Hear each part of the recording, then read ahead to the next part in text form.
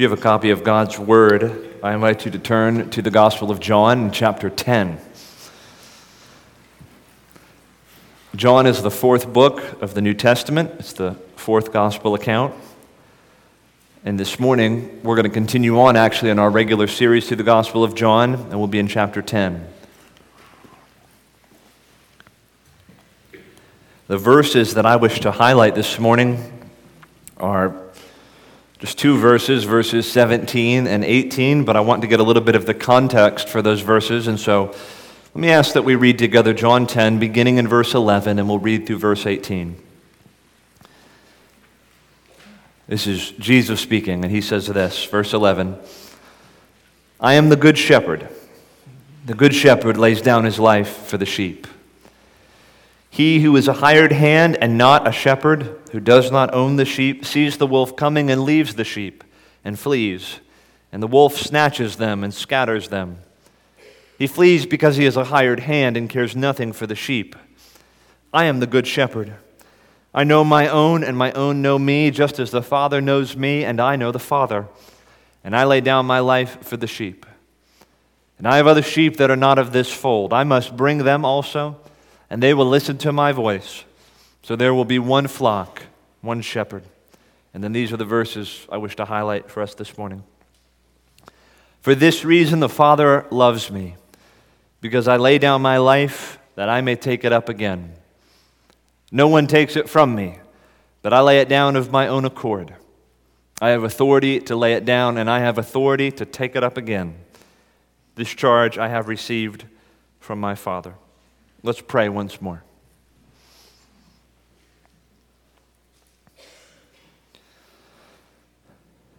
Father, please come now by your Spirit and teach us things that we do not know and show us things that we have not seen. Make us to be people who we have not been. Come, please, by your Spirit and through your word, and work in each one of our hearts, we pray, in the power of the risen Lord. Amen. I want to start this morning by saying a quick word specifically to the children here this morning, especially you kids who have been in this church for any length of time. You certainly know by now that the Bible is very important to us, as it ought to be for all Christians. And indeed, everything in the Bible is important. It's a big book, but it's not all that big. And everything that's in the Bible is important. The Bible tells us, right, about the creation of the world. It tells us a lot about ourselves. It tells us about God's law. It reveals various events that have taken place in history that are all very important. But now this is what I want you kids to understand this morning. Everything is important in the Bible. And yet there's a particular message that the Bible teaches that is especially important. And we refer to that message often as the gospel. The gospel, that word, literally means good news. Did you know that, kids? Gospel means good news. And it's presented to us in many places in the Bible. The gospel is a specific message. It's not just everything that's in the Bible, but it's a specific message revealed in the Bible about what God has done by sending His Son, the Lord Jesus Christ, into the world to live as a man, to live in human flesh, and then to die on the cross so that sinners could be forgiven. They believe on Him in repentance and faith. But there's another part of the gospel. And that is that Jesus didn't just die, but He actually rose again. And that's what we're celebrating today, right? That's what we celebrate on Easter. We celebrate the resurrection of the Son of God from the dead. Now, I can remember when I was a kid loving Easter. It was a great holiday, and there were certain traditions that we observed as a family. We would usually have some large family meal with a special dinner that Mom would fix, and there might be an Easter egg hunt, or we might have special friends over, or something like that. But I want to tell you what is the absolute best thing that we celebrate on Easter. That is that the Lord Jesus, the Son of God, has risen from the dead. And this is why that is gospel, why that is good news. Because that means that now Jesus stands alive as a risen Savior. And He is ready to forgive anybody who comes to Him in repentance and faith, which means you kids, as we celebrate the living Jesus today, the risen Savior today, you can come to Jesus today, to the risen Savior who lives. He's not in the grave anymore. He stands now risen, ready to save anyone who would come to Him in repentance and faith. That's worth celebrating. That's what's so special about this day. We have a Savior who is alive, and that's good news for you, because that means you can be saved from your sins. Well, now I'd like to bring us all back in, okay? This morning, I would like us to appreciate that the gospel of Jesus Christ, that good news I just talked about, the coming of the Son of God into the world in human flesh, His living, His dying, His rising from the dead, that message, I want us to appreciate that it is no accident of history. It's not the product of a random series of events. I hope that we can see this morning that undergirding the events of the gospel, particularly the death and resurrection of Jesus Christ, what is undergirding those events, that message, is this charge, this command that was given from God the Father to God the Son. John 10, verse 18 reveals to us that there was this charge. Jesus says, "This charge I have been given from my Father." Namely, that He would lay down His life and that He would take it up again. There was a mission. There was a plan. There was a task given from the Father to the Son. And that is what undergirds all of salvation history, the coming of Jesus Christ into the world, and His present willingness to receive sinners who come to Him by faith. So let me ask that we read again verses 17 and 18. Jesus says, "For this reason the Father loves me, because I lay down my life that I may take it up again. No one takes it from me, but I lay it down of my own accord. I have authority to lay it down, and I have authority to take it up again. This charge," or some translations say, "this command, I have received from my Father." So there are just 3 points, 3 headings, 3 things I wish for us to reflect upon this morning in connection with this text and in celebration of the resurrection. First of all, consider with me, the salvation of sinners through Jesus Christ was all part of a divine plan. The salvation of sinners through Jesus Christ was all part of a divine plan. Now, in the opening chapters of the Bible, in the book of Genesis, we read of how God created the world, including Adam and Eve. And we read of how Adam and Eve rebelled against God, plunging the whole human race into a state of sin and misery. Listen, all that is wrong with the world today stems from sin and rebellion against God. And in a profound way, that first act of sin and rebellion against God, so small a thing to disobey the living God, and yet so hard in undoing that it would actually take the Lord Jesus Christ to come and to reverse that curse. Well, because of their disobedience, God judged the human race. But He did not abandon it altogether. Though, listen, He would have been perfectly just in doing so. But He didn't leave us. He didn't abandon us altogether. From the very beginning of this sinful mess, He purposed to bring about redemption and salvation for His people. From the beginning, God orchestrated a plan by which men and women would be saved through a Redeemer. This plan was not a plan B. God didn't start things and say, well, let's see how this goes. Let's see how they do on their own. He didn't ever give them the law with the expectation that, well, maybe they'll keep it, and maybe someone won't have to be sent.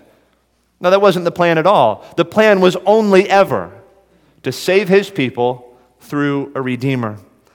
And as we read the Old Testament, and as we witness God's dealings with His people, and as we read the various redemptive covenants that God entered into with figures like Abraham and Moses and David, we witness the unfolding plan of redemptive history. This charge, this plan, this mission. We see with what demonstrations of power and authority God revealed Himself to His people. We see with what care God undertook to preserve Israel. And we see with what grace and love he prepared a way of salvation for his people. And this way of salvation was to come through a Redeemer who is the focus of salvation history. Now, it's not my purpose this morning to recount all the redemptive events that took place in the Old Testament, though it might be very informative and edifying to do so. I simply want to highlight this point. The engine of salvation history, the driving force behind all the redemptive events of the Old Testament, is this mission, this plan conceived in the Godhead, this command, this charge that the Father has given to the Son. And the Old Testament records the unfolding narrative of that plan of redemptive history, and everything is happening in line with this plan for the Son of God to come into the world to achieve redemption for sinners. Nothing in the Old Testament happens by accident. There are no accidents in redemptive history. There are no accidents in God's plan. That's always true. There's no accidents in God's plans in terms of redemption for sinful men and women. There's no accidents in God's plan for your life.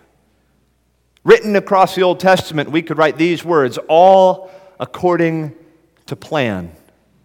There was a charge that was given. There was a mission that was being carried out. Actual salvation for real sinners is in view, and it would be achieved through this coming one, through this Redeemer, through this Messiah. This salvation would not come through Israel's monarchy. It would not come through conquering other nations or the defeat of Israel's enemies. It was never meant to come through obedience to the law. This salvation would only come through a Redeemer, the Son of God coming into the world in human flesh.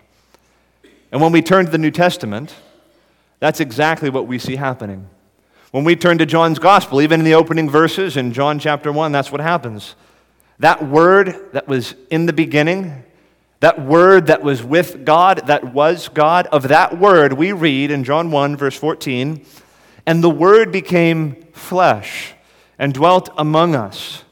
And we have seen his glory, glory as of the only Son from the Father, full of grace and truth. With the coming of the Son of God into the world, this redemptive plan begins to reach its climax. The Redeemer has come, the seed of the woman who would crush Satan's head, the prophet like Moses who spoke forth the word of God, the offspring of Abraham who would be a blessing to the nations, the son of David who would rule on his father's throne forever, is here in the person of Jesus Christ, and he has come to accomplish salvation for his people. The charge, the mission, the task, the command is coming to its climax. This is the Father's ambassador, his emissary, his representative, who will execute the plan of salvation. Jesus Christ is the one who will accomplish redemption for his people. We've seen already in John's account, haven't we, that he is the bread of life who says he will offer up his flesh for the life of the world. He is the light of the world who has come to deliver sinners from darkness and from judgment and from sin. He's come that they may be free, that they may have life, and that they may have it abundantly. And he has come as the good shepherd who lays down his life for the sheep. This is the plan. This is the mission he's been given. This is the grand story of redemption. And it begins with this charge that the Son has received from his Father. And that leads to the second point this morning, the second major heading. We've seen the salvation of sinners through Jesus Christ was all part of a divine plan. Now, secondly, this plan would require the death of the Son of God. This plan would require the death of the Son of God. I'll ask that you look again, if you're still open to John 10 at verse 11. Jesus says, I am the good shepherd, and the good shepherd lays down his life for the sheep. If you were with us last week, I made the observation, this statement from Jesus surely transcends the metaphor of the shepherd and the sheep. Shepherds certainly in different ways sacrifice themselves for the sheep, but probably death was not in view. And yet for Jesus, that's exactly what is in view. He will die for his sheep. He will lay down his life for the sheep. And then please look again at verse 17 and 18. For this reason the Father loves me, because I lay down my life, that I may take it up again. No one takes it from me, but I lay it down of my own accord. I have authority to lay it down, and I have authority to take it up again. This charge I have received from my Father. The language of laying down one's life. At the heart of this image of laying down one's life for others is the idea of sacrifice, of substitution. The death of the Son of God would be a sacrifice for sin. Harm, injury, and even death that might have come to the sheep now comes to the shepherd.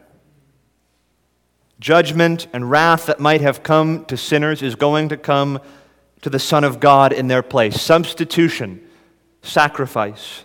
The shepherd will sacrifice himself for the sheep. The Son of God will lay down his life for his people. This is the redemptive plan. This is the charge. The death of the Son of God for the life of the world, the sacrifice of Jesus, the Lamb of God, for the forgiveness of sins. This is all part of the charge that the Son was given from the Father. He was charged to lay down his life for his sheep. This plan, this charge would require the death of the Son of God. And this is precisely why Jesus came. This is why the Son of God came into the world in human flesh. He came to die. He didn't merely come, or even mainly come, to give us some very helpful ethical teaching, such as the Sermon on the Mount, or the Golden Rule, or something like that. The Golden Rule, of course, is so precious and foundational to us who are the Lord's people. It's become foundational to ethics in the West. And yet that's not the main reason Jesus came. The Golden Rule was revealed in the Old Testament as well. Jesus came to die. Jesus came to give his life a ransom for many. Jesus came to lay down his life for the sheep. You can't escape this. This is precisely why the Son of God came into the world. That he would appear before God as a substitute, as a sacrifice for sinners. And he would absorb the wrath of God and thereby atone for the sins of his people. This is the charge that the Lord Jesus was given. Now the focus of these verses, verse 17 and 18 of John 10, is on the initiative of the Son. He says he's received a charge from his Father, but he uses a lot of personal pronouns and a lot of active verbs to describe what he does. No one takes my life from me. I lay it down of my own accord. I have authority to lay it down. I have authority to take it up again. So it's worth asking, I think, what is motivating Jesus? Why is he willing to lay down his life? He has the authority to lay it down, take it up again. Why does he execute that authority in giving himself up to die on the cross? And in John 10, I think we get at least two reasons, two things that are motivating Jesus. Why does Jesus die? Two main reasons in John 10. The first is this: he dies out of love for his sheep. Jesus is determined to fulfill this charge, to go to the cross, to execute his authority over his own life out of love for the sheep. He says, verse 11, I lay down my life for the sheep. See, Jesus' death had an actual goal. It wasn't just some act that he would hope that some people somewhere might embrace. He had a target audience. It was his sheep. It was actual sinners. It was individuals whose names Jesus knew. That's what it actually says in verse 3. He says, I call my sheep, I know them by name, and I call them out, they follow me. Like sinners whose names Jesus knew. There's a specificity to Jesus' work of atonement. Then he says in verse 16, I have other sheep that are not of this fold. I must bring them also. And it's for these sheep that Jesus lays down his life, specific ones for whom Jesus died, and it's for them that he gives his life a ransom. His death, then, is the ultimate expression of love for them. That language, laying down one's life, will come up again in John 15. There Jesus says in verse 12, this is my commandment, that you love one another as I have loved you. Greater love has no one than this, that someone lay down his life for his friends. Jesus is saying the supreme expression of love is in the willingness, and in actual fact, laying down one's life for another, for his friends, for his sheep. This is the supreme expression of the Lord's love for his people. Just as a side note, we have at the front of the New Testament 4 gospel accounts, Matthew, Mark, Luke, and John. And I'm afraid sometimes we think that that's just sort of an amalgam of various stories about Jesus, and they all sort of say the same thing. And we don't appreciate that there are various differences in each of the gospel accounts. I don't mean contradictions, but differences in terms of perspective, some material that's in one and not another. Each gospel has its own main focus. Luke's account is one of the longest of the gospels and one of the most unique. Did you know that from Luke 9, at least the latter part of Luke 9, on through chapter 24, the end of the gospel, is all a record of the last week of Jesus' life? Almost 2/3 of the material in Luke is covering the last week of the Lord's life. And that section is introduced with these words in Luke 9, verse 51. When the days drew near for him to be taken up, he set his face to go to Jerusalem. He set his face to go to Jerusalem. He knows he's going to die. He knows what's in Jerusalem: arrest, trial, execution, and death. But he set his face to go to Jerusalem. Purpose, mission, plan, charge, fulfillment, accomplishment. He set his face. It echoes the words from Isaiah 50 on the lips of the Lord's anointed one, prophesying of the coming Christ. He says, I have set my face like flint. There's a mission. There's a task. There's a purpose. Jesus sets his face toward the cross so that he might die for the ones he loves. He is determined. He is resolved. He has in his mind, in his heart, the names of his sheep, the actual names of people he knew, actual sinners with actual birthdays and actual histories. He had names like Peter in his mind, and John, and James, and Mary, and Martha, and Lazarus, and the woman at the well in John 4, whose name we don't know, but surely the Lord knows her name. And the man born blind in John 9 who comes to believe upon Jesus and worship him. He set his face for his sheep. He's resolved to go to die because he loves them. And he's determined that this supreme expression of love would be carried out and that he would die for his own, die for his sheep. I hope that if you're in Christ, that comforts you. As you see the Lord Jesus going to the cross, you can hear him reciting your name and the names of your brothers and sisters in fulfillment of this charge the Lord had given him. But that leads to the second motivation. It's driving Jesus to fulfill this charge.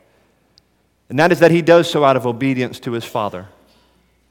Love for his sheep, obedience to his Father. There was this charge he was given. There was this command, there was this mission given from the Father to the Son, and Jesus' death is necessary to fulfill that charge and that mission. The Father has sent his Son to die, and it is the Son's delight to execute the will of his Father. In John 4, verse 34, Jesus says, my food is to do the will of him who sent me and to accomplish his work. What do I love to do? What is my delight? What is like my food? It's to do the will of my Father. It's to accomplish his work. Like that's what sustains me. That's what keeps me going. I'm carrying out a charge, a plan. This is all in fulfillment of my Father's will, and it's like food to me to do the will of my Father. John 6, verse 37 through 40. Jesus says, all that the Father gives me will come to me, and whoever comes to me I will never cast out.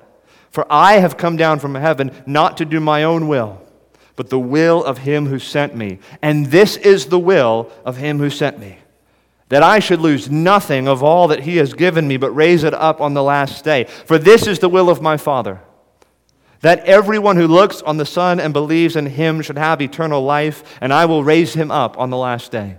Aren't you thankful that that is the will of the Father, and that's the will that the Son executes? The Father might have charged his Son, go and clean them out. Go in judgment. Go in fire. And go to extinguish. That's not what he says. That's not the will of the Father. His will is that sinners might be saved and that they might have eternal life. And so Jesus comes ultimately on a rescue mission. He comes in love to save all those who the Father has given to him. So what's motivating Jesus in the accomplishment of this work? Love for his people, yes, but also obedience to the will of his Father. And listen, this isn't like rote, unfeeling obedience. I'll just do what my Father says, but I'm going to grit my teeth and get through it. Jesus' death is not only in obedience to the Father, it's out of love for the Father, with the obedience itself being the expression of that love. John 14, verse 31, "But I do as the Father has commanded me, so that the world may know that I love the Father." This obedience is out of love for his Father. So what's motivating Christ as he sets his face toward Jerusalem to go to the cross? As he sets his face to fulfill this charge, this task, this mission? It's for his people, and it's for his Father. It's out of love for them, and out of love for him. Now, most of you probably know the rest of the story. Jesus, it's interesting in John's account to read of his arrest. They come to take him. He actually sees them afar off, and he goes to them to meet them, essentially to give himself up. And he says, "Who do you seek?" And they say, "We seek the man called Jesus." And he says, "I am he." And they all fall on the ground. And Jesus says, "I'm sorry, who do you seek?" Like, I'm right here. Come on. Do what you came to do. We're keeping a schedule here. My Father has a plan. Just take me in. And then when Jesus is arrested and he's in custody and is appearing before the various chief priests and all of that, he says to them, "You would have no authority unless it was given you by my Father. Don't pretend. I'm here by appointment. You're just puppets carrying out the plan that my Father has given me to do. You're in your roles of authority, and you're doing the things you're doing because my Father has placed you there, and because I've been given a charge from my Father." And of course, he goes to the cross in fulfillment of this plan and this charge, and what is on his lips when it's all said and done? It is finished. The charge has been met. The command has been accomplished. The mission is nearing completion. It is finished. And that leads to my third and final point this morning. The salvation of sinners through Jesus Christ was all part of a divine plan. This plan would require the death of the Son of God. And thirdly, this plan would reach its completion in the resurrection of the Son. This plan, this charge would reach its completion in the resurrection of the Son. Again, looking at verse 18. "No one takes my life from me, but I lay it down of my own accord. I have authority to lay it down. I have authority to take it up again. This charge I have received from my Father." The death of Jesus was not an end in itself. It was utterly necessary for the accomplishment of redemption, but it was completely ineffectual if he remained in the grave.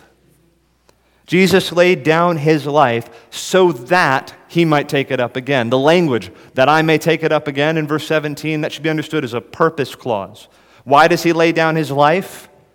So that, in order that, for the purpose that, he would take it up again. I'm not going to die to die. I'm going to die to rise.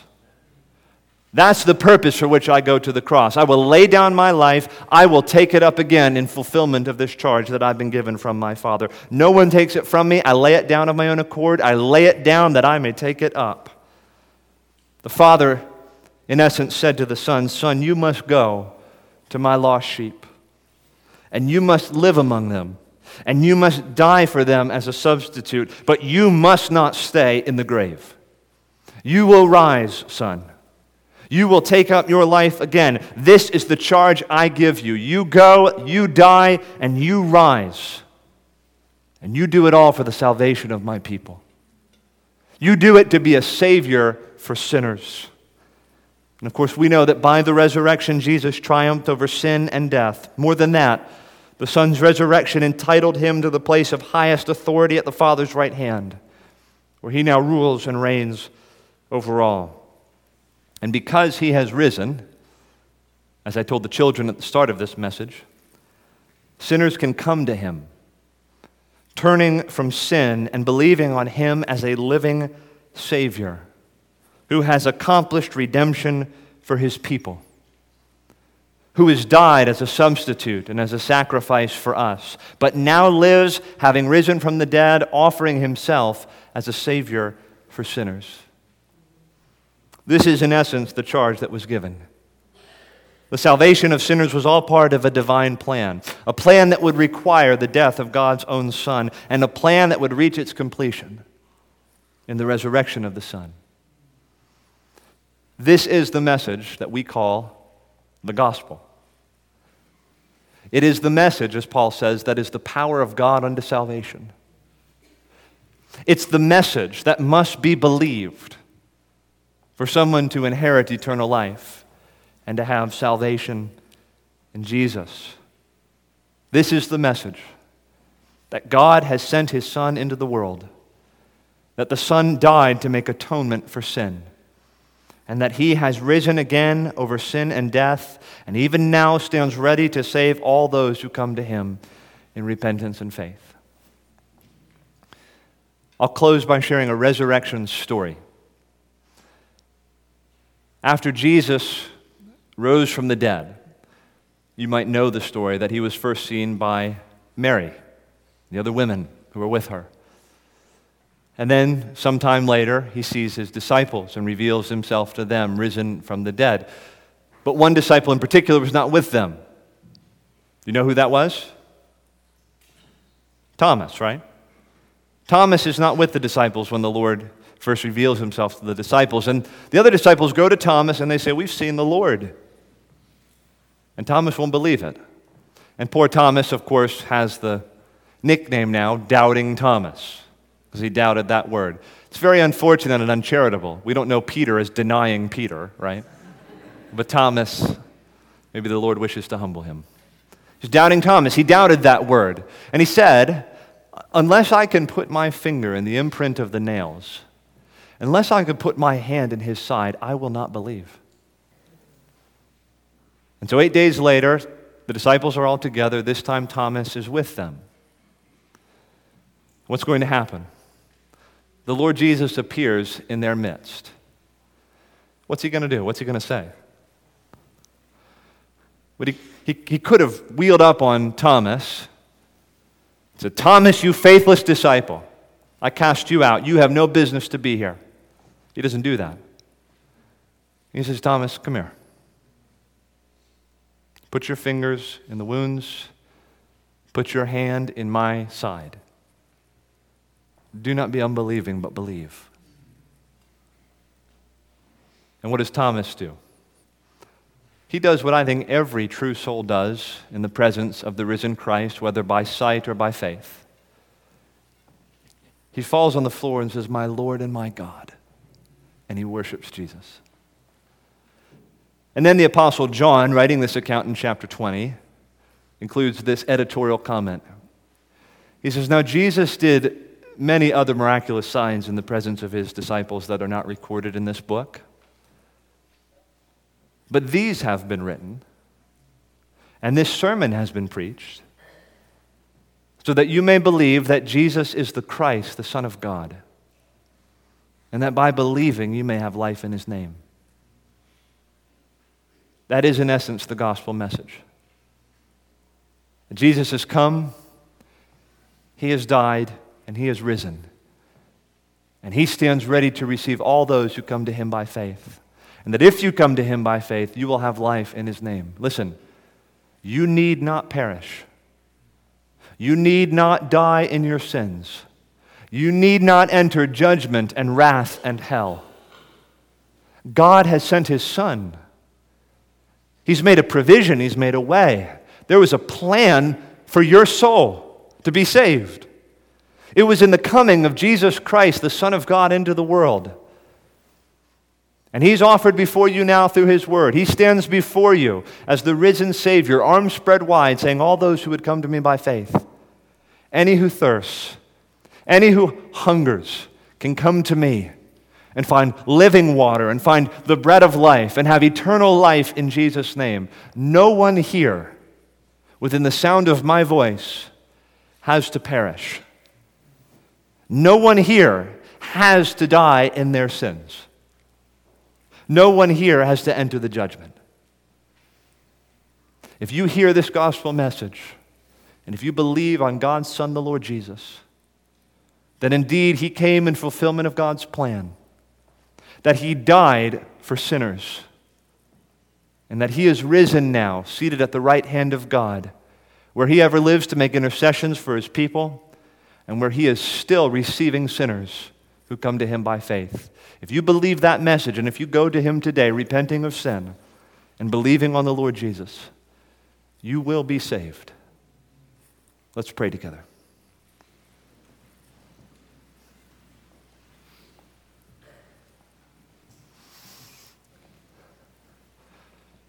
Father, we thank You that it was Your will not to come and to condemn and to judge and destroy, but that You sent Your Son in love, that whoever would believe in Him would not perish but have everlasting life. We thank You that the Savior that has been presented to us through the witness of Scripture is one who stands ready to save sinners, one who offers life, one who offers full and free pardon, one who offers the forgiveness of sins and salvation in His name. Father, we pray that even now, Your Son, the Good Shepherd, would lift up His voice and call out His own. And some here would hear the voice of the shepherd, calling them by name. May they believe on Him and trust Him. Oh God, we thank You for the gospel. We thank You for every initiative of grace in the history of redemption. And most of all for Your Son, the Lord Jesus. I pray these things in His name. Amen.